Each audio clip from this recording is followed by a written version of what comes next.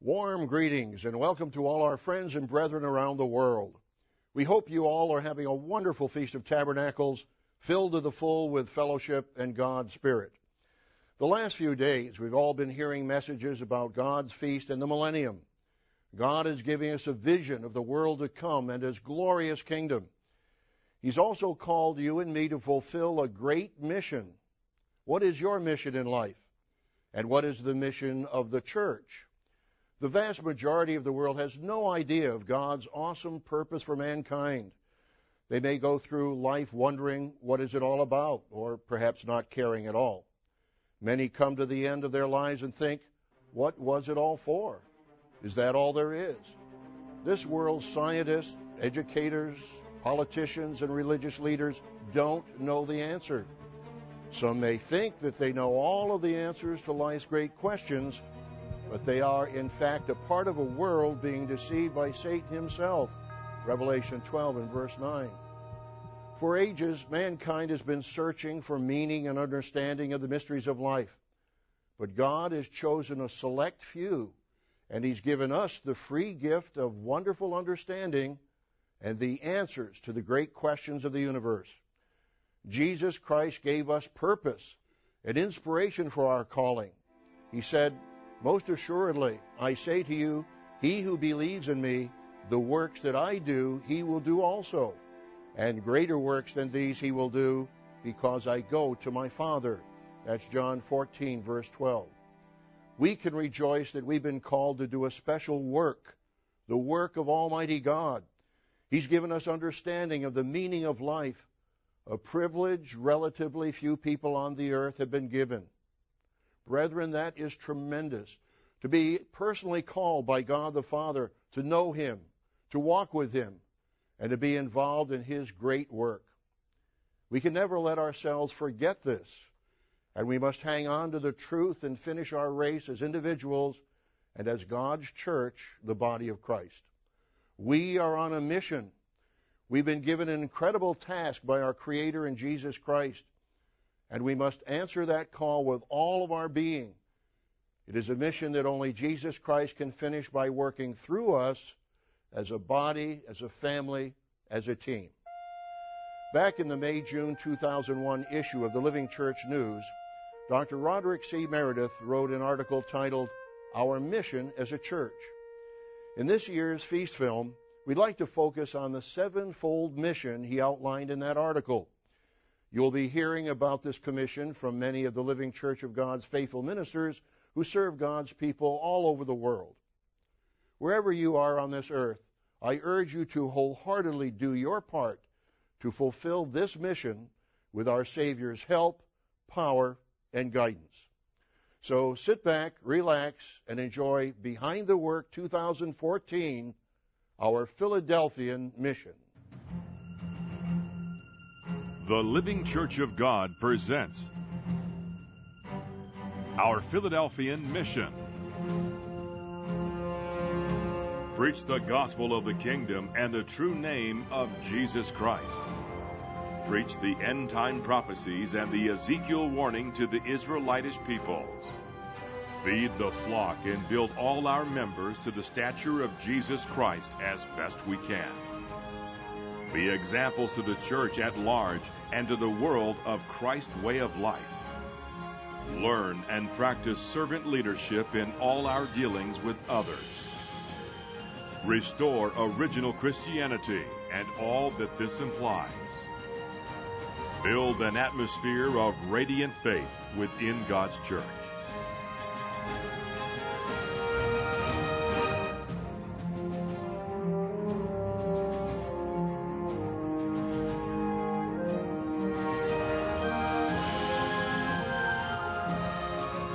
This gospel of the kingdom will be preached in all the world as a witness to all nations, and then the end will come. The preaching of the gospel is pivotal.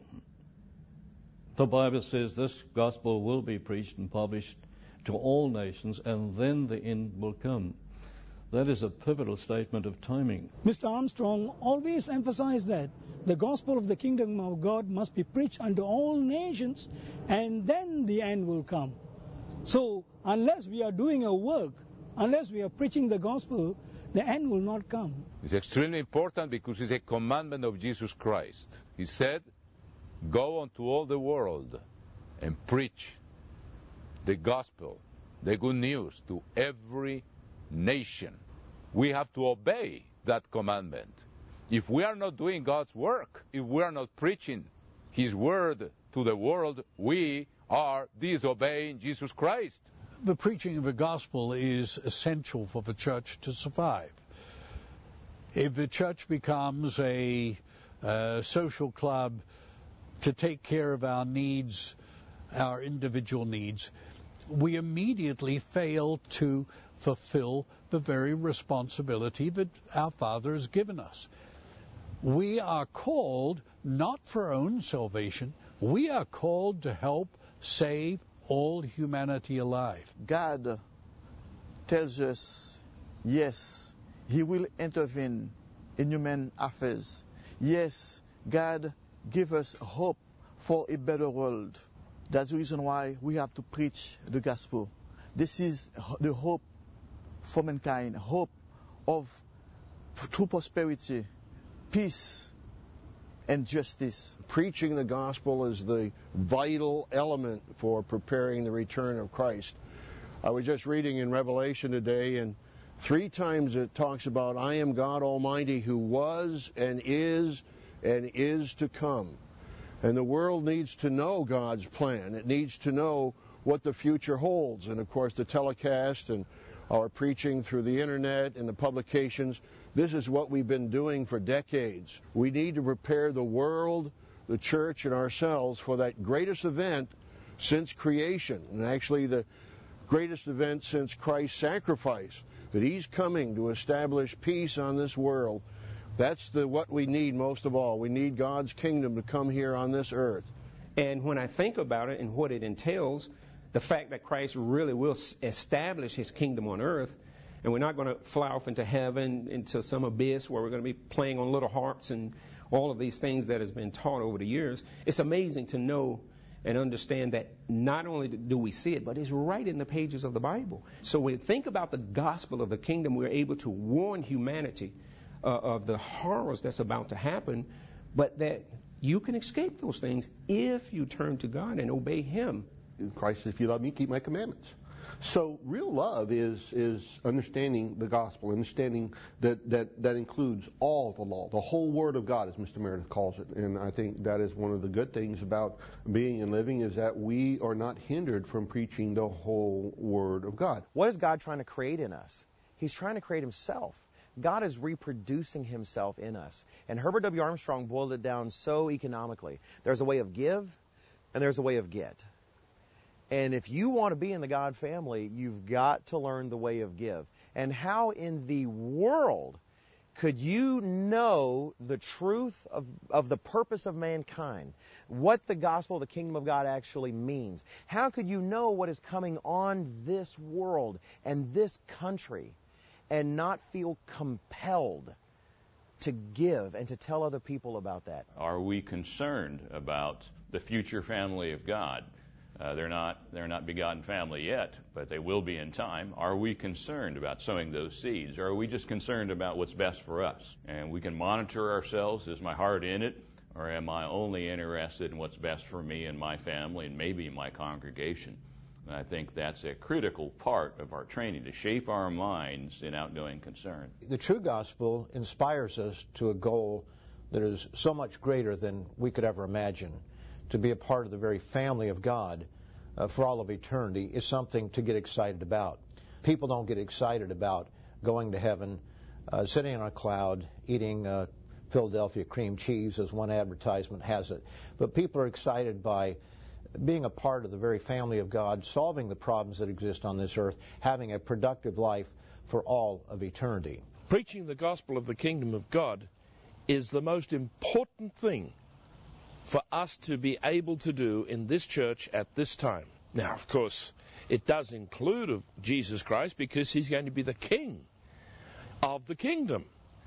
Mr. Armstrong used to say you need a territory, you need a people, you need laws, and you need a king. Well, the Scripture says we're to preach the good news of the kingdom of God.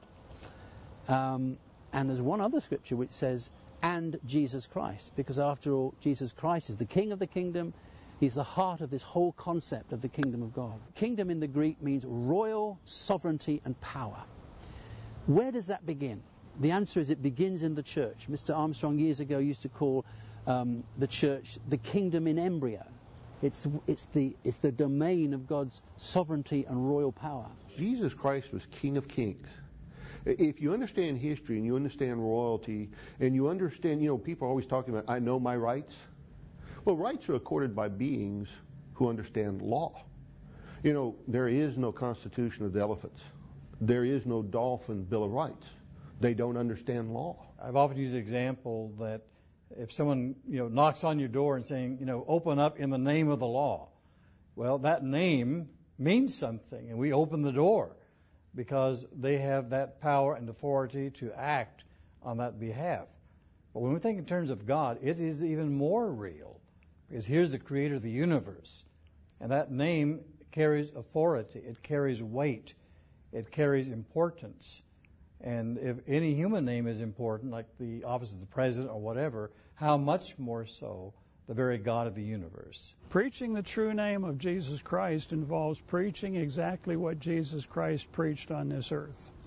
Who he was, what he did, that he was the Son of God, that he was going to die for the sins of mankind, that he did arise after 3 days. He taught people to keep the laws of God. He didn't say the laws were a burden and we have to do away with them. When you preach the full name of Jesus Christ, you're going to be preaching all of his message that we read about in the Scriptures. Sometimes people get all upset over the true name of Jesus Christ. And they say, well, we should be trying to pronounce it in its Aramaic form.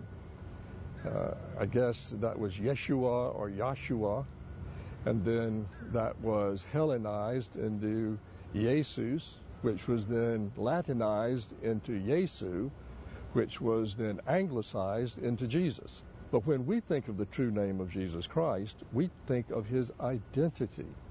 That is his true name. We as individuals, when we refer to a name, we associate it with something, an individual. A tree is a tree, or what have you. But the name of Jesus Christ and the name of God the Father, it implies much, much more than that. It's their character. It's their nature, the characteristics of who they are, what they represent. I don't know exactly what the count is, but you can go through God's Word, and there are many, many different descriptive adjectives of God's name.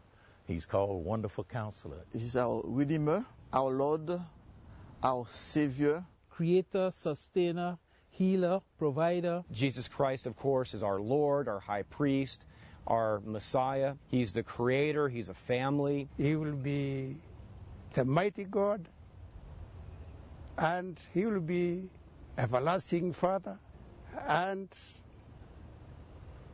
his government will be on his shoulder.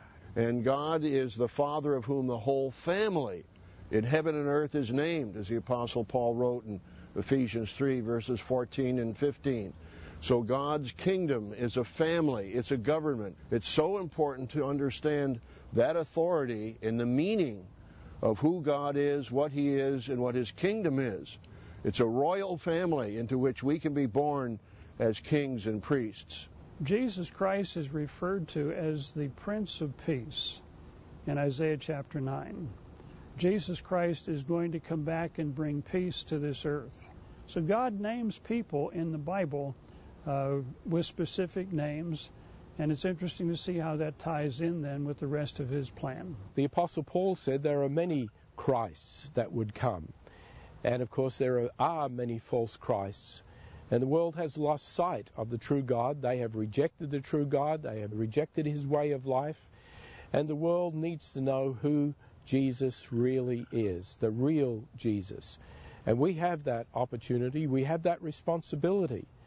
And rather than learning about a Jesus that has come to do away with his Father's law, or a Jesus people think, or a God that people think who was harsh and dictatorial and really didn't love people and enjoyed people's suffering or inflicted suffering on people, no, they need to understand that God is a God of mercy and that He is a God of compassion.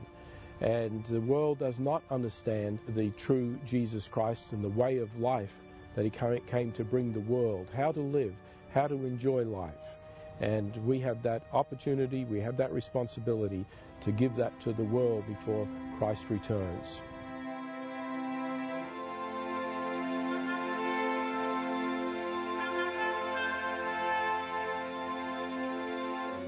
But if the watchman sees the sword coming and does not blow the trumpet, and the people are not warned, and the sword comes and takes any person from among them, he is taken away in his iniquity, but his blood I will require at the watchman's hand. The Ezekiel warning message is extremely important because it's a warning for our people today. When we look at the book of Ezekiel, we see that he gave a message not to the Jews only, but to the house of Israel. And, of course, we understand that the house of Israel is not the same as the Jews. And yet he gave that warning more than 100 years after Israel had gone into captivity. And we're told then that he is to warn the house of Israel about a captivity in the future. A lot of people say, well, why do we have to do that? And, of course, by that we're talking basically about Ezekiel chapter 3 and Ezekiel chapter 33. When God gave the commission to Ezekiel, He said, you will go to the house of Israel. When Ezekiel was alive, where was the house of Israel? Did you know they were already in captivity? And so this commission was not for Ezekiel's day. It was for our day. And, of course, Jesus pointed out in Matthew 24 that the great tribulation is coming. And so we need to warn people of that great tribulation. It's also brought out, of course, in Daniel 12, Jeremiah 30, verse 7, the time of Jacob's trouble. We need to warn people to flee from the wrath to come. The warning was basically, if you turn away from me, there are going to be very serious consequences. If you obey me, then the blessings will be there. But there are many people today that don't believe that God exists. And yet when you read through the book of Ezekiel, the phrase is used about 70 times. They shall know that I am the Lord. And that phrase is stated in the context of when these prophecies in the book of Ezekiel and other places in the Bible begin to come true. It's going to shake this world. And as people see these things coming to pass, and if they hear that warning message, they're going to put two and two together. And there's a whole bunch of people out there that need to be told of what is coming. They need to be told that because there is a tribulation coming for our people. And when they're in tribulation, those people are going to find themselves in a terrible situation. And having heard the message, they will be very encouraged to know that it's going to finish. It's going to finish, and we're going to have Jesus Christ return. It's not God's will that any should perish. God loves everybody. In His time, He will save everybody. He will give them a choice. I pray that God will have mercy on those people. They don't know what we know. We have that warning. And our job is to warn the nation unless they repent. God knows what He's doing, and He knows how to get our attention, and that's what He's doing, not just those that He's called His first fruits, but all mankind. And so pain at times is necessary to get our attention. And He is a God of love, and when He brings pain and suffering, it's because of love. He simply wants to get our attention. He simply wants us to go a different way. Agape love is very different than the way that this world interprets love. And God, out of love, corrects His servants. He prunes those that He loves. God is a God of love, but He's also a God who does not tolerate sin. And He commands us to repent. And what He wants to do is want us to live as He has been living ever since, because His commandments reflect His mind. And as you said, He is a God of love. That's what defines His nature, His character, and He wants us to develop that nature and that character as well. As a human father, you want your children to do so well. You almost cry that you want them to do the things that you're asking them to do because they know better. And it's out of love that Jesus Christ, it's out of love that God the Father, it's out of love that a decent mom and dad tells their sons and their daughters, here's what you should do, because this is the way that things are going to be successful to you. This is the way to life, to eternal life. You know that the house is going to fall down. You're going to warn your family, get out of the house. You're going through an earthquake. You're going to tell the people, we're having an earthquake, get out. I mean, it's just normal to warn people that are around us when we're knowing that something's going to be happening. They may not understand it. They may not get to it. They may not do anything with it. But at one point, when they're going to get into that crisis, when the Great Tribulation is going to hit and all the rest, at one point they may come and going to say, you know what? I heard somebody somewhere told me that this was coming. And that's why God says you'll have no excuse. You will have heard that this is going to be coming. And you will have heard of what you needed to be doing. God never hide anything from people. When he did major thing in history, he always informed people before. See the life of the prophet of the ancient, the Old Testament. It was always the same thing. And now we are at the end of the world, and this is most important at that time that we inform the world of what is coming, for them to be knowing what is coming and why it is coming. Not many people are even aware that there should be a warning given. We read in Ezekiel that, unless we do this, unless someone does this, the blood will be on the watchman's head. And so we take that very seriously. And it really is one of the things that just completely separates us, the living church of God, from even other churches of God. It's vitally important that someone do that. I mean, obviously the prophecy is there for a reason. You could call it an instruction. It's not even necessarily a prophecy. It's a warning for the watchman to take note of that and to take that seriously. And one of the reasons it says that is because if it comes on them unaware, if they have no clue, well, that's kind of unfair. That's not the way God operates even. He says, too, that he won't do anything unless he reveals it to his servants, the prophets, to begin with. And that's just the way he's always operated. He's a loving God. God is so loving that he sends a warning message. And I'm just glad that we're able to do that we're the ones who take that responsibility on. I wish we could do even more to do that. The watchman who sees must tell, or the responsibility for what happens to the people is on his head. This comment that the Ezekiel warning is not a salvational issue, well, it may be one for the watchman. If the watchman sees and does not warn, then the blood of those people is on his head. So we're not only preaching the good news of the kingdom of God, but we also preach a warning for what we see, because God has given his church vision, spiritual vision, and a context of the flow of prophetic history, of the future history to come in prophecy, and what's going to happen to the United States and Britain and the British Commonwealth nations. And if we know these things, then we have the responsibility to warn them.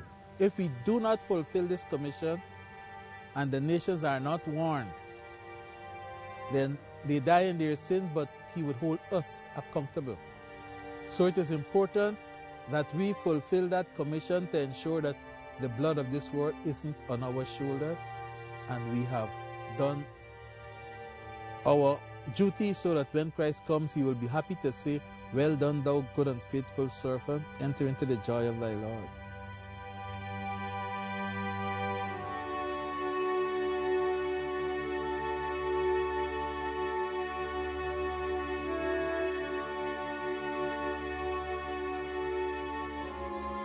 So when they had eaten breakfast, Jesus said to Simon Peter, "Simon, son of Jonah, do you love me more than these?" He said to him, "Yes, Lord, you know that I love you." He said to him, "Feed my lambs. Tend my sheep. Feed my sheep." To feed the flock, I think is something that is very much close to the heart of Jesus Christ. After he resurrected, I think you all know how he asked those questions to Peter when he prepared breakfast for them by the Sea of Galilee. And then he looked at Peter and said, "Do you love me?" And Peter said, yes, Master, you know I love you. And he said, tend my sheep. And he asked him 3 times in the context of love if he loved him. And he said, feed my lambs and feed my sheep.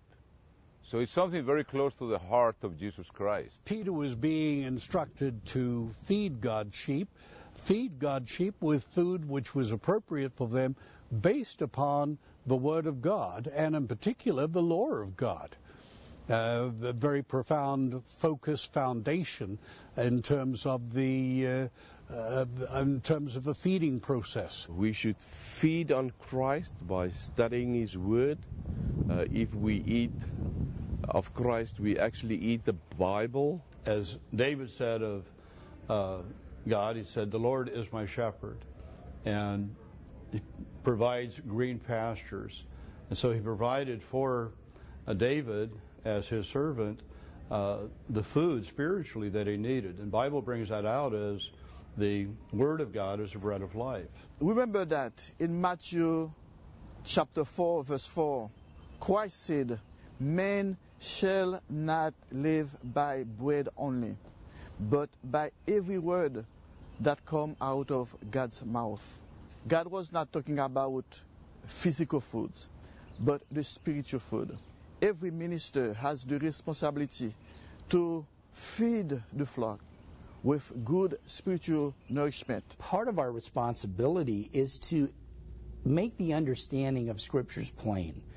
Our job is to give the meaning of what the verses are. And so part of what we do is teach God's laws and the spirit of those laws to people. And so as a shepherd over a flock, you're there to teach and guide people in the way of God. Part of that feeding process actually involves every member helping and encouraging and strengthening other members. And so I don't see, let's say within a congregation, I don't see myself as the one who does all the feeding. I feel like my job is to certainly to feed and encourage and strengthen and inspire and educate people.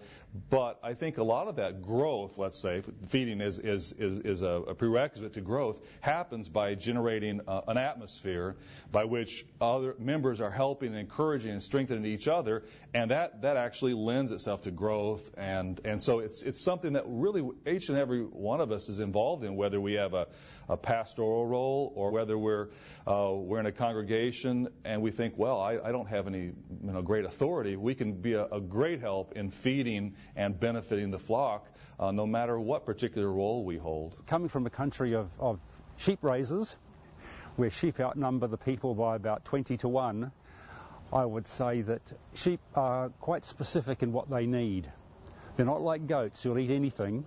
Sheep will want a good diet that's been provided by the farmer, and good lush pasture that's suited to their needs.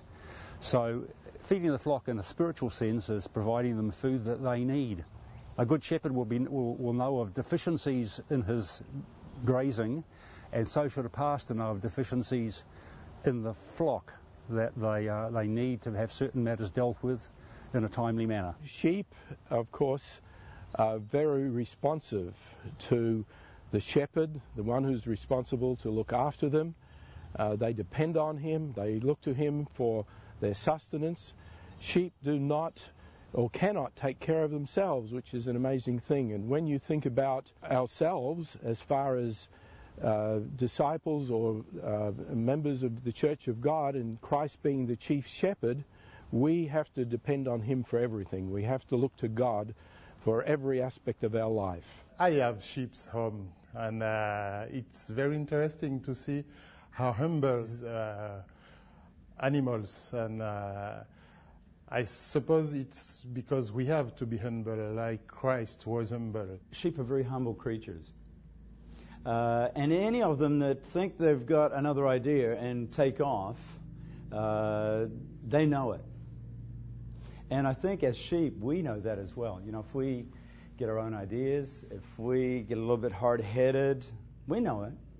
Sheep know that as well. It's easy for a person to see when you have sheep and you have goats.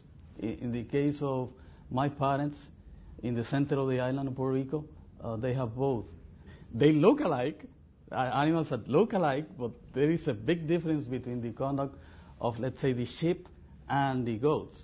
Goats, you have to take care of them. They jump over the fence. They are difficult to be contained. But the sheep, they don't. I mean, you put them there, and they don't cause any problem. The difference between sheep and a goat, it tends to be more independent. It doesn't need a leader, and it can survive by themselves, either in a group or just alone. But most of the time, goat is a loner. He wants his people to be like a sheep, because sheep is an animal, lives in a flock, and cannot survive by themselves.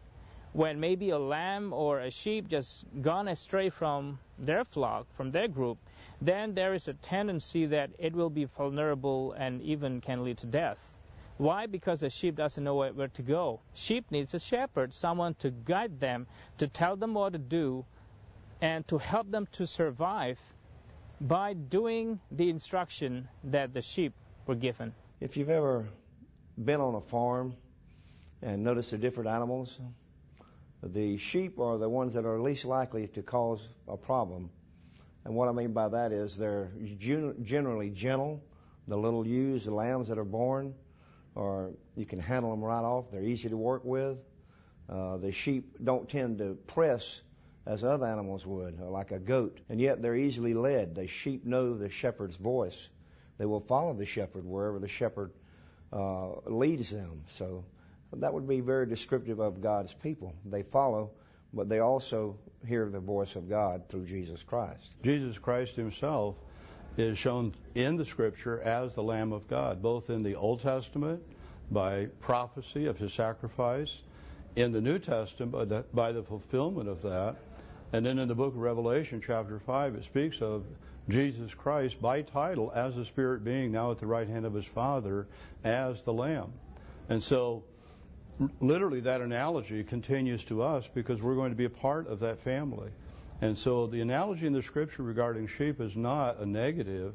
It's a very positive thing when you look at the reality that Jesus Christ is the first example in Scripture of being God's servant through sacrifice as the Passover lamb. It's interesting that Jesus Christ is referred to as the Lamb. And we know that he is the first of the first fruits, and we know that we are first fruits, so we are to emulate everything about him. And so, even as far as sheep, it's a very positive word to be used for his people, having Jesus Christ living his life in us. The spirit that he gives is a spirit of peace. Sheep are generally peaceful creatures, as opposed to his description of others as beasts. Christ is the Lamb of God. So his spirit runs through his people as he grants it. So they would also be sheep and peaceful in their nature and how they operate because his spirit is running through them. As we allow him to live his life within us, we're going to be doing the same things. We're going to have outflowing concern for other people. We're going to have joy. We're going to have the self-control. We're going to allow the fruits of righteousness to be seen in us because we're going to have Christ living his life. His righteousness will be shown through us. We have to reflect Jesus in our hearts. We have to follow his instructions. In Galatians chapter 2, verses 20, which is Dr. Meredith's favorite scripture, it says that we are crucified with Jesus Christ. And Jesus Christ lives in us because we reflect his attitude, his character in us. If Jesus Christ is living in us, then we could imitate what Jesus Christ had shown to us. Observing, obedience, and peaceful way of life. Yes, we learn and we practice righteousness, justice, and in this way, while we do the right thing, we're a light to everybody, and especially we can have an enjoyable life because God is with us, is in us, and in this way we walk with Him. We have to have Christ living in us in order to overcome the world. We have to have Christ living in us in order for us to overcome Satan and our own weaknesses. Anything that we do that is noble and good, that is because Christ lives in us. The carnal mind is enmity against God. The heart is deceitful. It's desperately wicked. We don't have the strength. We don't have the human power to fulfill God's law of love. But He tells us in Romans 5 and verse 5 that the love of God is shed abroad in our hearts by the Holy Spirit. So when Christ is living His life in us, we can bear the fruit of the Spirit. Love, joy, peace, patience, long-suffering, faithfulness, gentleness, goodness, self-control. And so we radiate the fruits of God's Holy Spirit. As He told us in John 15:8, "Herein is my Father glorified, that you bear much fruit." So by Christ living in us, He leads us through His church, through His ministry. He leads us through our personal Bible study and through God's Holy Spirit that leads us. So yes, we are to be sheep that follow the great shepherd and to be obedient and to be loving and to be submissive.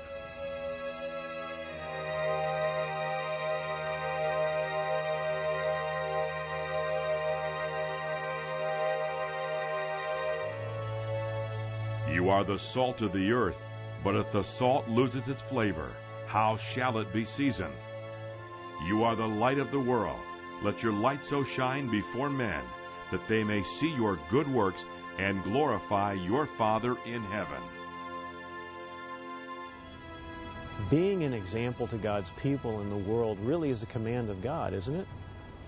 Doesn't He command us to be lights? To be lights that stand on a hill? Someone through whom He can work, someone through whom He can draw people to His church. He wants to be able to magnify Himself and magnify His church and the importance of His church. And we can be used by Him to do that, either as a stepping stone for other people to come to Him, or the example on the flip side is we can actually be a stumbling block for people to come to Him if we've got the wrong kind of example. And of course, God wants us to be that right example that He can use to draw people to Him. The membership is vital to the membership. They represent to one another, and we're inspired by them. They need to internalize what they're being taught through God's Word and to help other brethren by their actions. But it isn't just within the congregations that they inspire. It's that they go out to their jobs, they go out into their families, and they express what they know is the Spirit of God in them. They're patient, they're loving, they're kind, they're gentle. The fruits of the Spirit, as it says in Galatians, the 5th chapter, definitely are there through the Spirit in them. If we say we are a Christian, what we're basically saying is, I am a disciple, I'm a representative of Jesus Christ. And we say we attend the living church of God, so our conduct does need to be above reproach. And just as God wanted the ancient Israelites to set an example so that others would want to come into physical Israel, so too if we're setting that example, that genuine example of walking the way Christ walked, we will attract others into God's church, into spiritual Israel. Christ has called us to be examples, to be the light. We represent Him, and we know very well Dr. Emeritus' favorite scripture, that we're crucified with Christ. And the way that He lives in us is by how we follow that Spirit leading us in our lives. A good example is far more impacting than a lengthy sermon. There was someone who said, I'd rather see a sermon than hear one any day. You may be living next to someone who has been observing you, leaving every Sabbath, going somewhere, coming back, They may not know where you're going or what exactly you do when you get there. But they recognize that you're different, you act differently, you relate to them differently, you have a different temperament. And it's also in our conduct, it's in our language, it's in our dress, it's about your core beliefs, who and what you are and what you do. And that is how I think in most instances that those that are even not within the church can learn from those that are in the church because of their conduct and their maturity. We work in the office in Adelaide on the main street of this little tiny town. Everybody knows that we're the Living Church of God, and I tell the staff there, I said, if you walk out the front door, you're on display. And if you're having an argument or if you're doing something that you shouldn't, people drive past or the locals see you, they're going to go, oh, that's that Living Church of God. Yeah, now we know what they get up to. So, everywhere we go, we can be a light to the world. People are always watching. I used to work in public relations, and one of the things that we always did was make sure that we were spreading a consistent message about who we are. Because if you ever send a message that's off key, so to speak, then pretty soon people begin to identify you that way. So if you're not setting a right example of who you are, for instance, through social media, through your Facebook page, if you're on Facebook and you talk about watching vampire movies, then you're sending a mixed message about what God's way of life is. We are the representatives of God Almighty. If you think about the two ways of life, the give way and the get way, God's way of life is about giving, and it's about serving, and it's about helping. And so if we're not a good example and we're not practicing that way of life and living that way of life, we miss what it's all about. If we do not practice what we preach, if we do not implement it, then when the hard times come, it's obvious we're fakes. God's Word shows us over and over again that we learn lessons from implementing the principles we find in Scripture. And what better way to learn these lessons and to be able to show that you're learning or proving you're learning than the tests we go through when we deal with people. Many people come into the church. About 50% of the people coming into the church come through personal contact, personal relationships. And then there, of course, is the example in 1 Corinthians, the 7th chapter, where Paul says, how do you know, O husband, that you won't save your wife, for non-members? How do you know, O wife, that you won't save your husband, referring to a non-member mate? And I know examples years ago of a woman who was faithful to her non-member husband, and I believe it was 11 or 12 years after she was a member, he became converted because of her long-term example over those years. It really is important for all of us to remember we are Christians 24 hours a day. Why is that? Well, on one hand, I was called through the television program, among other things. I saw Mr. Armstrong on the television program and started wanting the literature. But before that, there was someone I knew in the church. And had her example been different, has she been a different kind of person, I might not have even been interested in watching that television program. Someone said it once, and I can't recall where it was said, and it's probably been said a lot of times, but someone once said that for some people, you are the only Bible they will ever read.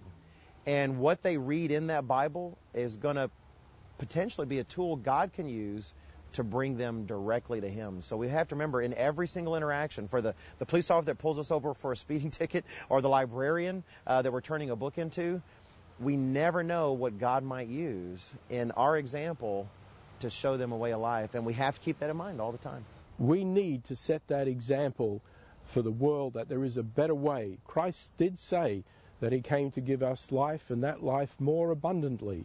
The world doesn't have abundant life. Satan has deceived this whole world and given humanity his way of life. Of course, as Christ said, Satan is a murderer and a liar from the very beginning. And this world is based on hatred, it is based on lies, and yet if we live according to God's laws, according to His statutes and commandments, people will see that in us. And as the Apostle Peter said, we need to be ready to give an answer to the hope that is in us. People will see that hope. Essentially, we're talking about character, we're talking about how we live it, What we are inside, not just what we think, though thinking is part of it, but it's not just the knowledge of the truth alone. If that were so, of course, we know Lucifer had a great knowledge of the truth initially. So it is a way of life, and it must become us, what we are internally. God's truth teaches that Christianity is a way of life. I think of 1 Corinthians chapter 12, which talks about the various gifts that God gives to members of his church. And then towards the end of that chapter it says, but I show you a better way. And then you go straight into 1 Corinthians 13, which is the famous love chapter. So love isn't another doctrine, it's a way of living. And I oftentimes think of the scripture in John that talks about Christ bringing a new commandment, that we should love one another. But then it says, as I have loved you. Love is a way of life.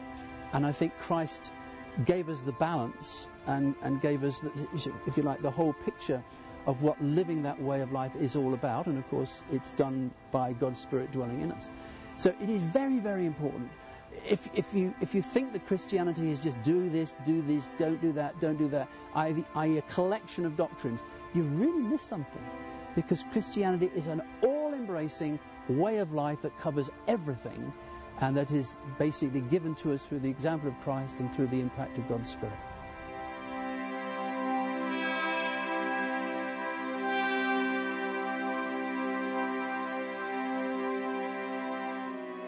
You know that the rulers of the Gentiles lord it over them, and those who are great exercise authority over them. Yet it shall not be so among you. But whoever desires to become great among you, let him be your servant. And whoever desires to be first among you, let him be your slave. Just as the Son of Man did not come to be served, but to serve, and to give his life a ransom for many. One of the phrases that is used quite often in the church, in fact, Dr. Meredith has made it one of the 7 points of the commission that we have, is servant leadership. And for a lot of people, they think it's an oxymoron. How can a servant be a leader? And how can a leader be a servant? They just don't seem to gel, you know. Leaders should be out leading, not serving. Servants should be over there serving, not out leading. And so it's really a wonderful concept. It's the major thing, because we're nothing at the beginning. God calls us, and He doesn't calls us for ourselves. By doing the work and preparing to serve in the world tomorrow, we are getting saved. We are on our way to salvation. But we are not called first to be saved, but to serve. Servant leadership is a tremendously important concept. When you examine the leadership of this world, and I really know of no outstanding exceptions to this, individuals who are in power have very selfish motives, even when they want to help their country or help their people. So often they do it the way they think it should be done. And oftentimes it'll be a compromise between, yes, helping people, but they also get. It's a get way of life. Look at the dictators of the world. Who really there, they may proclaim, I'm a servant of the people, and they're drinking out of solid gold bowls, or whatever the case is. But that person who truly is the servant doesn't have to tell you he's the leader. It's about power. For many years, for many millennia, you might say, power has been what has driven civilizations, rather than concern for one another. And here we have a situation where Jesus Christ came and gave himself. He emptied himself of his power and became a servant, that he could take upon himself the penalty of death for all humanity. So we have a great example of contrast between the way of this world and the way of Jesus Christ. Servant leadership has been a theme in the Living Church of God for a number of years. And I first began thinking about that when Dr. Meredith began to address that at conferences. And it all comes from the example of Jesus Christ, because he was the greatest leader of all times, and he was and is the greatest servant. He said that greater love has no one than this, that a person lays his life down for his friends. And Christ did just that. He laid his life down, not just for friends, but for all the world. The Father and Him created the heavens and the earth. Sometimes when I go for a walk in the park and I see the trees, and if it's at night and I see the Big Dipper in the sky pointing to the North Star, I think it's hard for us, brethren, to understand that the one who made the constellations and the galaxies, that one and the Father, He decided to come down because they wanted more members in their family. And the Creator of the heavens and the earth, by whom all things were created, He became a human being like we are. And He went and died for us so we could become part of His family and be one with Him. We have this great being that was all supreme, almighty. And that being then became flesh. That being grew up as a young boy, never sinned. That being became a young man and eventually was baptized by John. That being then taught and suffered and was eventually sacrificed, unjustly so. And that being laid down his life for us, the ultimate act of service. He not only gave his life, which is a complete sacrifice for us, which there's no greater gift that we can give than the life that we have been given. Christ did that as our Savior, our Redeemer. But then He also provided the ultimate leadership, because it's through His example and through His practice that we grow to become a part of God's family. He made it very clear that we're to serve each other if we're going to be great in the kingdom of God. So I think the principle and the thought processes that He has and shows us in the gospel is that if we want to be in God's kingdom, we make it in by putting others first. I've spent most of my life, early part of my life, I should say, following my own lead and doing what I wanted to do because that's what I wanted to do, and never really realized that what I was missing was people, my involvement in people. My involvement with other people at the time was just tell them what to do, get out of my way because I'm coming through. Once God's Spirit is in you, you see a different perspective. You see that the other person is more valuable than you are. And you have a responsibility to help that value to grow. Jesus said He came to serve, not to be served. And then He got down on His knees, hands and knees, and He washed feet. It's very interesting that He doesn't say anything before He starts doing it.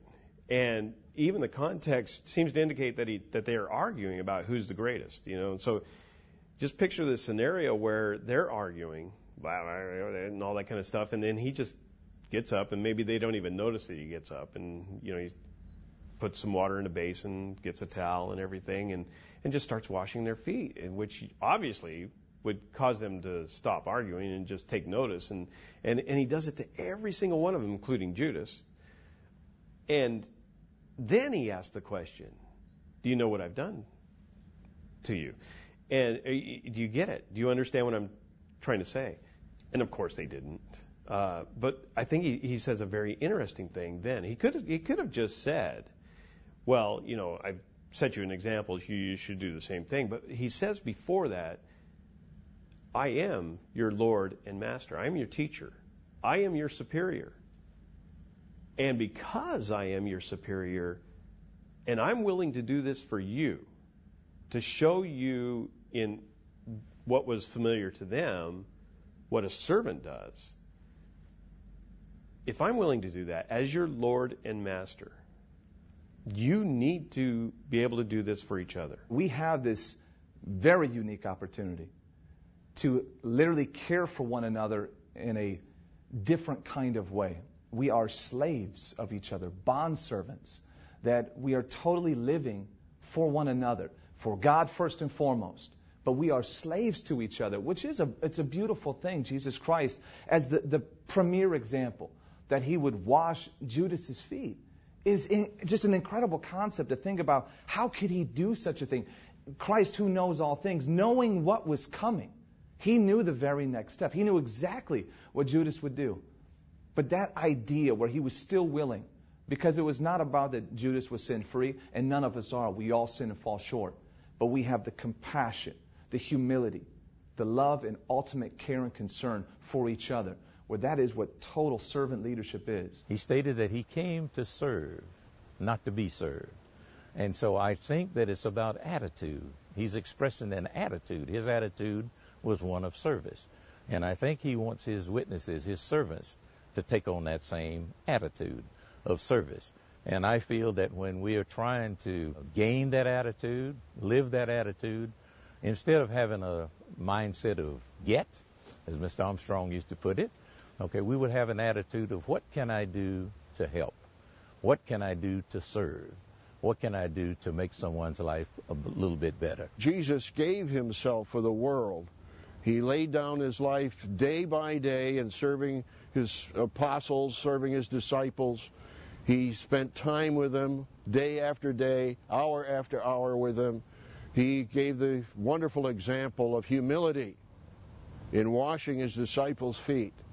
So he was one who was the master teacher, but he also gave us the example of totally serving one another, and said, "He that is chief among you shall be your servant or shall be your slave."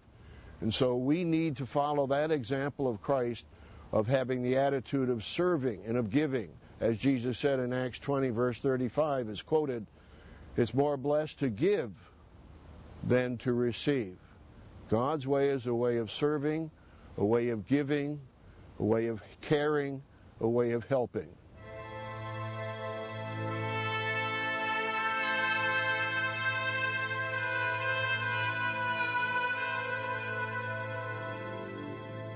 And I also say to you that you are Peter, and on this rock I will build my church, and the gates of Hades shall not prevail against it. And I will give you the keys of the kingdom of heaven, and whatever you bind on earth will be bound in heaven, and whatever you loose on earth will be loosed in heaven. Jesus Christ started his church. He came to raise up and to build his church. He was the founder and the author. Original Christianity has to be the foundation of what we teach, of what we do. And it is what is written in the Bible, the original Christianity, that has to be foundational to us now. I think I prefer the original Christianity title, teaching what the apostles originally taught. I think that really captures it. I liked apostolic Christianity, but it's very important for us to have the right designation, first of all, of original Christianity versus apostolic. So that's why I think that was a good modification. Apostolic Christianity leaves a lot of room for misinterpretation. And there are some denominations that misapply it to mean certain things that it doesn't necessarily mean. They apply it to certain eras, certain ages, certain denominations, as I mentioned. But original Christianity, to me, implies the way that God the Father and Jesus Christ have always lived, what they taught. And so it's not something that has just originated recently, something that has just come on the scene. Has always been there. It has been part of their character. It has been their way of life. Christ said that he's the same yesterday, today, and forever.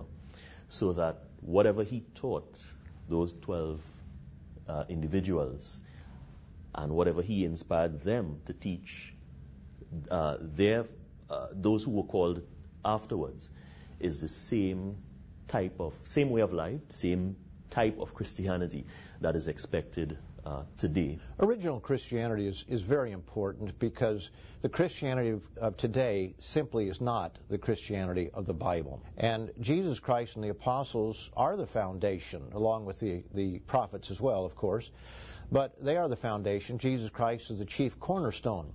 So why would we ever want to go to Origen or Tertullian or various other individuals who came along that were influenced by Greek philosophy, and that's really a fact of life. If you look at the history of it, that's what they were influenced by. And we don't want that kind of Christianity. That's a different Jesus, a different spirit, a different gospel. And original Christianity has to be the standard that we live by. As we know today in the mainstream Christian world, there's so much confusion about what to believe and what to do, and how much of what people believe is simply just traditions. It's simply just things, superstitions that were passed down, and people don't even know anymore why they're taught or why they do what they do. The concept that what you see today that is called Christianity isn't the real deal. If Jesus Christ were to sneak back to earth just to check things out, would he recognize what you're preaching? Would he recognize what you're teaching? And sometimes you open up a mind by simply pointing that out. In fact, I even heard a telecast we did recently.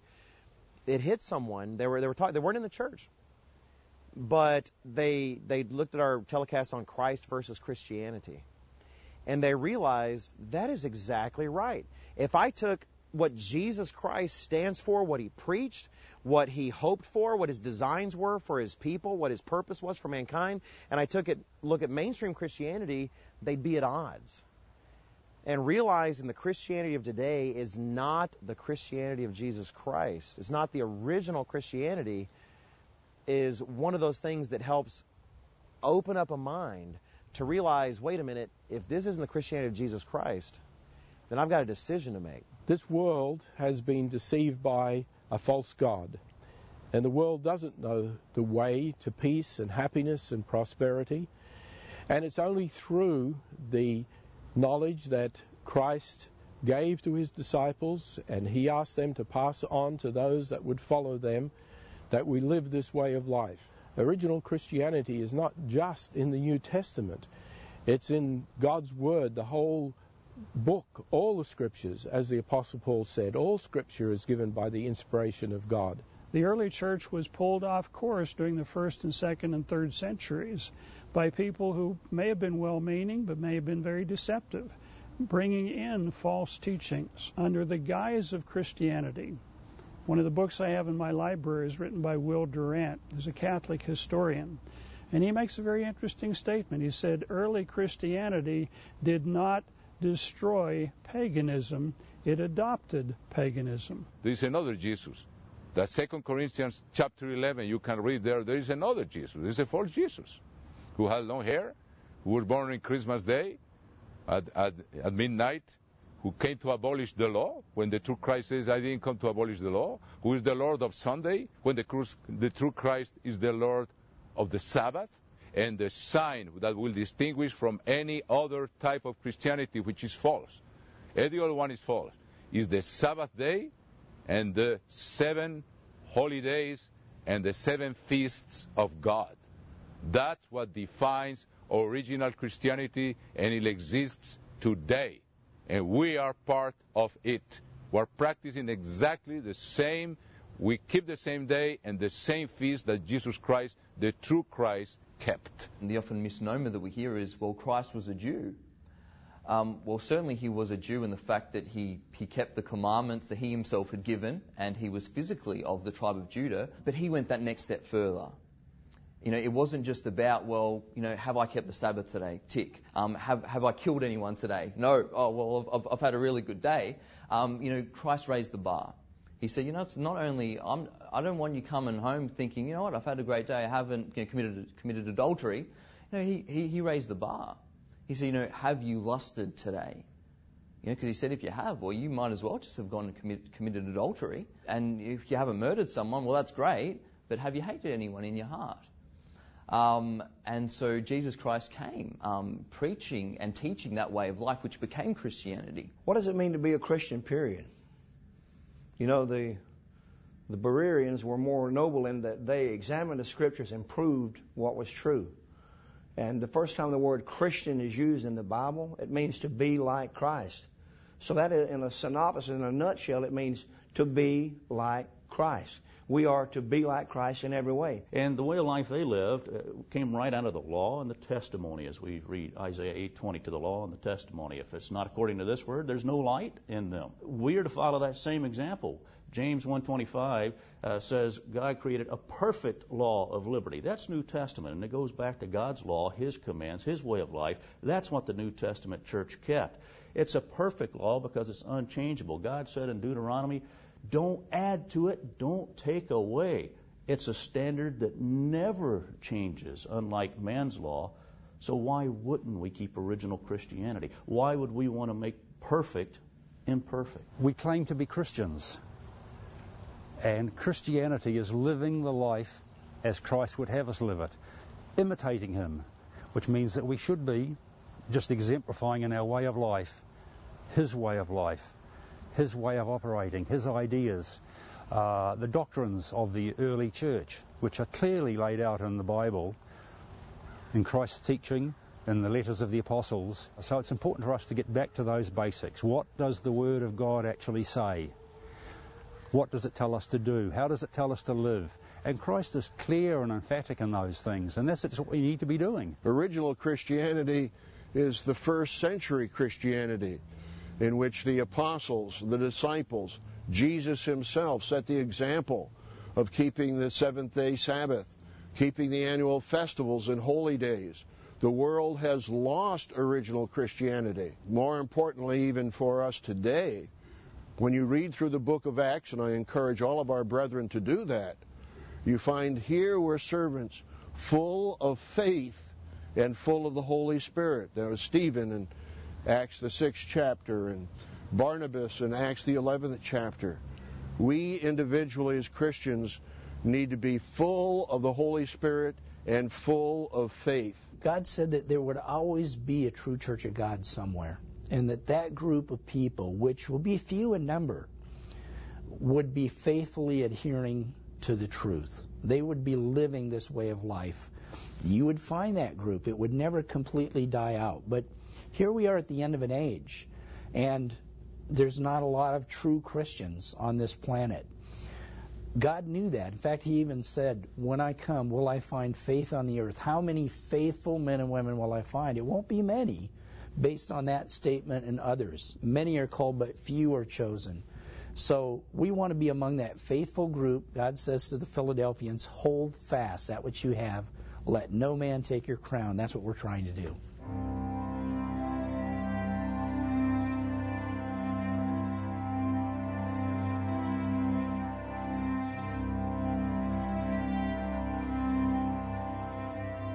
When the Son of Man comes, will He really find faith on the earth? Without faith, we cannot please God. Without faith, you cannot please God. If you don't have faith, you cannot please God. Without faith, it is impossible to please God. Without faith, there's no hope. Without faith, we really don't have the motivation to do anything that God says. We must have faith. Without faith, we can do nothing. If you don't have faith, we can't do anything. Without faith, you will not do the best you can to be righteous. Without faith, you can't please Him. Without faith, you can't worship Him. Without faith, you can't know that He is. Without faith, you're like a wave tossed on the sea. He sees you like a wave, and then the wave is gone. With faith, you're like a mountain. With faith, you have a relationship with God. Faith means that we see, in a sense, spiritually what is not necessarily seen physically. It means confidence that we believe that God is, and that God is a rewarder of those who diligently seek Him. I believe. People say, how can you believe that? How can you say that? How can you practice that? I said, I believe it. The Bible shows me that this belief, this faith that I have in God, in His plan, is there. God is someone we cannot observe with any of our five senses. So the only way that we can truly accept and believe God is through faith. And faith, as we know, is the evidence of what cannot be seen. In Hebrews, we read that faith is the substance of things hoped for and the evidence of things not seen. We've got to understand that our faith has got to be solidly based on the truth, solidly based on history, solidly based on the Scriptures. We've got to be able to believe that the Scriptures are inspired. Now, that just doesn't happen automatically. We've got to prove these things. That's why Paul said, prove all things and hold fast to those things that are right and true. God is an invisible being. And what will distinguish us is that the invisible is real for us, like it was for Moses, like it's written in the book of Hebrews. He withstood as if he could see the invisible one. That's our calling.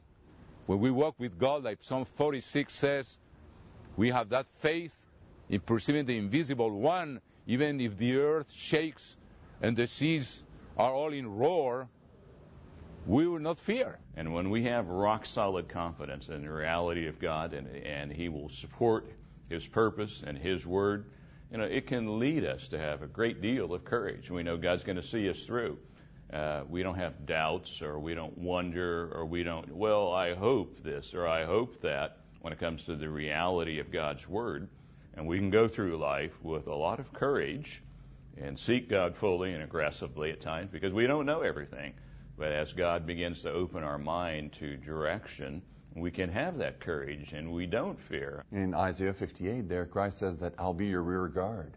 If you're doing what you need to be doing, if you trust in me, if you have that faith that I'm going to be there and not let you go, I mean, nothing can come near you. The picture that always comes into my mind when I'm reading Isaiah 58 like that is the Lion King. You have Simba, that small cub, and he's caught in that valley with the hyenas, and they're going to have a snack, and he's roars as the strongest that he can. But he's so busy doing that he doesn't see that his father's behind it, and he's roaring. And then the hyenas are just scattering. And that's faith in God, because we need to remember that He's the one behind us. He's the one that's the rear guard, and nothing can come close. It would be scary to do what we have chosen to do, to live the way we've lived. There's not a purpose without that faith in God's coming kingdom, without that faith in the reality of a Father who is looking down and is ultimately in control of the kingdoms of men, as Daniel says. So if we rely on God to give us this faith, we can build on it. We can use the experiences that we go through in a positive way. And we build faith that way. But it's not our faith. God is doing it in us. We have His faith in us. And we can see things through His eyes. And we can have His mind and His thoughts. And we're not going to be real Christians unless we have that type of faith. And we need to be men and women, children of faith. Because we carry the name Church of God. In other words, we represent Him. And it's not our faith. As Galatians 2:20 says, it's the faith of the Son of God who loves me and gave Himself for me. We must walk with God. We have to step out as physical human beings to trust that God is going to help us with the power, with the open doors, if we do what He tells us to do. And what does He tell us to do? He's given us that mission, and we've been talking about a sevenfold mission statement that Dr. Meredith has outlined for us that's biblical. And as we obey Christ, as we follow His example, He will bless us to fulfill the mission. And we do that by faith. Faith is vital to preaching the gospel on all levels. For us to even be here, to have this conversation, it took someone's faith to believe enough in the message to respond to it.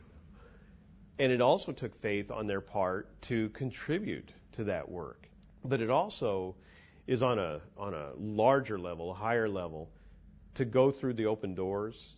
And I remember hearing the stories about Mr. Armstrong going through doors that didn't even seem to be there, let alone open. But that after he did that, it became obvious that, yes, that was an open door, even though it didn't seem at the time. But that took faith. And he was a great example of that. Well, I think Mr. Meredith is very much the same in many ways. If he could, he would take the majority of the money and preach the gospel and just, go through every possible nook and cranny to preach the gospel. One of the problems some have had that really know the truth is that they don't have the faith that the job can be done. And Dr. Meredith is a person of great vision, and he recognizes, based on the scriptures, that a job is going to be done. And Mr. Meredith sees those verses that say, you go out in the world, you've been given something way too precious for you to keep to yourself. I expect you to tell other people about it. And that takes faith and trust. I'm really glad when I see Dr. Meredith on fire saying we must preach the gospel. It means we must finish the work, because it's the mission of the church. We cannot be the church of God without proclaiming the message that Christ gave us to preach at the end time. And now we've got this message going all around the world, India, Russia, China. That takes faith. Someone without faith would never venture to do that. They would have said it was impossible, can't be done. And yet, it's being done. Now, Mr. Meredith is not doing it. His faith in God, and God is doing it through him. That's how we're getting together. That's how we're getting it done. But it takes faith to be able to do that, to step out, to understand that all things are possible through God. Dr. Meredith's faith set the tone for what the Living Church of God has continued to this day. His faith is the reason I am here. His faith to completely step out, not knowing how things would go in 2 months or 3 months or 6 months, to do it because it was the right thing to do, to do it because no one else was going to focus in that manner. The gospel must be preached. The Ezekiel warning, it's got to go out. And that would be the entire focus of what he would do. That work that must be done, everything that he did when he totally stepped out, it's a very unique thing. It takes a lot of guts to do something like that. Well, the faith that Dr. Meredith has demonstrated started with 19 members after the split, expecting that God would provide the increase. I think that's a tremendous example set by him. When he was actually forced to do something after WCG will not allow him to preach, he had no way of knowing that he would have the resources to do a work. He had to rely on faith that God would supply the need, and he stepped out, as he said, we would do God's work. That took faith. And the membership, seeing what Dr. Meredith does, it inspired them and it imbued them with the same type of faith to trust God under all circumstances, to bless this work and to supply the needs. And the ministers, they believe that God will provide the need. That's why we have these Tomorrow's World special presentations, going out to persons and just preaching the gospel to them and watching how God works on the minds of these individuals, that they would join us to fulfill this work of getting the gospel to every nation on the face of the earth. And now, Tomorrow's World presenter and presiding evangelist of the Living Church of God, Dr. Roderick C. Meredith. Brethren, I've been asked to explain what is the sevenfold commission and why is it so important that we have this commission. And I have here a copy, which many of you do, of the sevenfold commission. Number 1, preach the gospel of the kingdom of God and the true name of Jesus Christ. That's the first part of the sevenfold commission. And brethren, think about it. The Apostle Paul did this, and at the end of his life, as we'll see, and even before he came along throughout the Bible, Christ is preaching the kingdom of God. Kingdom means government. That was his message, not just about his person, but the coming kingdom. And back in Acts 8, It says, when they believed Philip as he preached the things concerning the kingdom of God and the name of Jesus Christ. So he preached two things, the kingdom of God and the name of Jesus Christ. Both men and women were baptized. He's preaching both those parts of the message.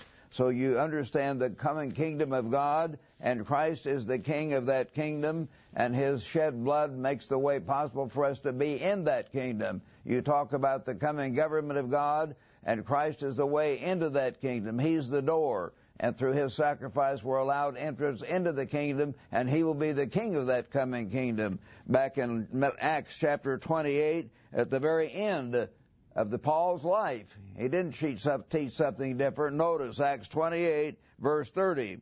Then Paul dwelt 2 whole years in his own rented house and received all who came to him. What was he preaching? Preaching the kingdom of God, first of all, and teaching the things which concern the Lord Jesus Christ with all confidence, no one forbidding him. So he was carrying out both aspects of this first point, the kingdom of God and the name of Jesus Christ. The second part is to preach the end-time prophecies and the Ezekiel warning to the Israelitish people. And I've already explained to you how important that Ezekiel warning is. A great tribulation is coming, and that tribulation is coming primarily upon the British descended and American peoples, the descendants of Joseph. We've got to get that warning to them before it's too late. We need to help the whole world understand their way is wrong. The great God of creation is intervening. He's going to shake all nations. And so we've got to turn back to God, all those around the world who are willing to be protected from the coming great tribulation and the day of the Lord, if they will turn to God. The third part of the commission is to feed the flock and build all our members to the stature of Jesus Christ as best we can. We in this work are trying to teach you God's way, an entire way of life. And of course we're feeding you by teaching you the details of the coming kingdom of God, what it's all about, the laws of God, the ways of God, and the true name of Jesus Christ, what Christ stands for. We hope you will grow under the measure of the stature of the fullness of Christ, with Christ living in you, so you can be in God's kingdom. The fourth part of the sevenfold, be examples to the church and to the world of Christ's way of life. Jesus said back in the Sermon on the Mount, you are to be the light of the world. We're to be examples. When people look at us, they're not going to look for perfection, hopefully, but they'll look for people who are doing God's way. We've really got to live that way to be those examples to the world, to people in the greater Church of God community, and to our neighbors, to set that example of the true Christ and the true way of life to help them. Fifth, learn and practice servant leadership in all our dealings with others. So we've got to be willing not to be authoritative, but to try to genuinely help other brethren in the church, to genuinely help our fellow man. That's the attitude we will have as kings and priests in God's kingdom. I'm here to help you, and not I'm here to rule you and push you, but to help you, and people are going to be scared to death. We will, frankly, brethren, have hundreds of millions of people coming back from the tribulation on Israel and other tribulations and upsets around the world. People that are starving, hurting, emotionally upset. We'll have to put our arms around them literally and emotionally and say, we love you. It's going to be okay. Just be willing to follow God's way of life. He loves you. He wants to help you. And practice that attitude of serving and helping them. The sixth part of the commission is to restore original Christianity and all that this implies. And I've explained that before. Original Christianity was not just believing on sweet Jesus. Original Christianity was talking about a way of life, of Christ living his life in you. And they obeyed God's commandments. They walked with God. They kept God's Sabbath all through the book of Acts. They kept the holy days. And in Zechariah 14, as we've seen in my opening sermon at the feast here, when Christ comes back, all nations will go up to Jerusalem to keep, not just to watch the Jews keep, but they will keep the Feast of Tabernacles. They're going to learn to worship God and keep his festivals which portray his plan. And so we're going to restore that Christianity which points to the true Christ, the kingdom of God, the rule of Christ over the whole world. And that is an extremely important part of Christianity, to get back to the original Christianity of Christ and the apostles. The seventh part of this commission, as I've given it in this article, is to build an atmosphere of radiant faith within God's church. Without faith, you can't do anything. You know that. God tells us that throughout the Bible. You've got to have faith to believe that God is, and that He is a rewarder of those who diligently seek Him. That's in Hebrews chapter 11, verse 6. You must believe God. Know that God is there. Know that Christ is alive. He's at God's right hand. He's right now our living head, our merciful high priest, our coming king. He'll be the king of this coming kingdom. And to walk and live by that faith, that then gives us the inspiration. It gives us the courage to go through the trials that are definitely going to come, and to put our faith and trust in God as we prepare for the coming government of God on this earth, which this festival pictures. So let's have that kind of faith, brethren. Let's build that faith. And as we pray and fast and seek God, we can also ask God to begin to give more and more of the gifts of the Holy Spirit, as they had in the book of Acts, even to heal the sick, discern spirits, cast out demons. As we have more demons coming on the scene, which we will very much over the next few years, we're going to have that faith. God is real. The spirit world is real. We need to walk and live by faith. And we need to believe that God is there and know that He will guide us. And then we need the gifts and the power of His Spirit to finish this work. So let's pray for that, and let's build within this church that radiant faith, the faith of Christ living His life within us. And pray, brethren, for the power in doing the work, and the power that can be given. If we cry out to God, He will begin to give us the gifts of the Spirit more and more. The more hundreds of people can be healed, demons will be cast out, and all kinds of things will happen to show where God is working. He's going to do that. He wants us in this terrible mixed up world to be those people who stand in the gap. We stand in the gap. We're willing to stick our necks out, so to speak, to do God's work, to teach God's full truth regardless, because we have faith and trust in the God of the Bible. God help us to do that, brethren, with all our hearts.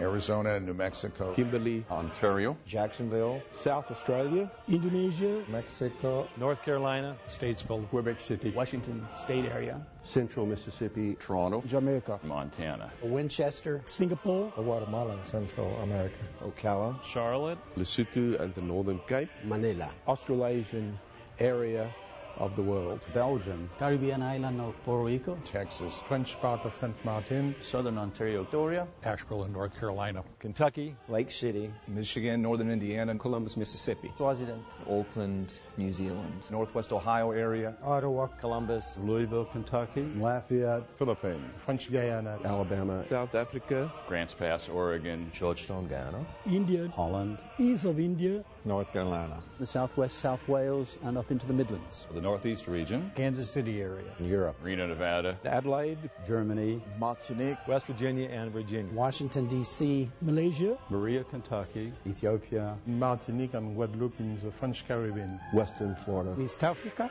Philippines, Burundi, Indianapolis, Indiana, Faraday, Baltimore, Charlotte, Thailand, Malaysia and Southeast Asia, Luzon and Visayas areas of the Philippines, California, New Orleans, Bay Area in California, Southeast England, Canada, Brisbane, Australia, Central Texas, Adelaide, Birmingham and Montgomery, Alabama, Akron and Pittsburgh, Guadeloupe, Charlotte, North Carolina, Montreal, Tennessee, Madagascar, Trinidad, Myanmar, Charlotte, Cincinnati, Harrisburg, Pennsylvania, Terre Haute, Indiana, Cape Town, South Africa, Rwanda, Thomasville, Georgia, St. Martin and Haiti, Indonesia, Charlotte, North Carolina, the Spanish-speaking world, Trinidad, Barbados, Guyana, Brazil, St. Lucia, and Grenada.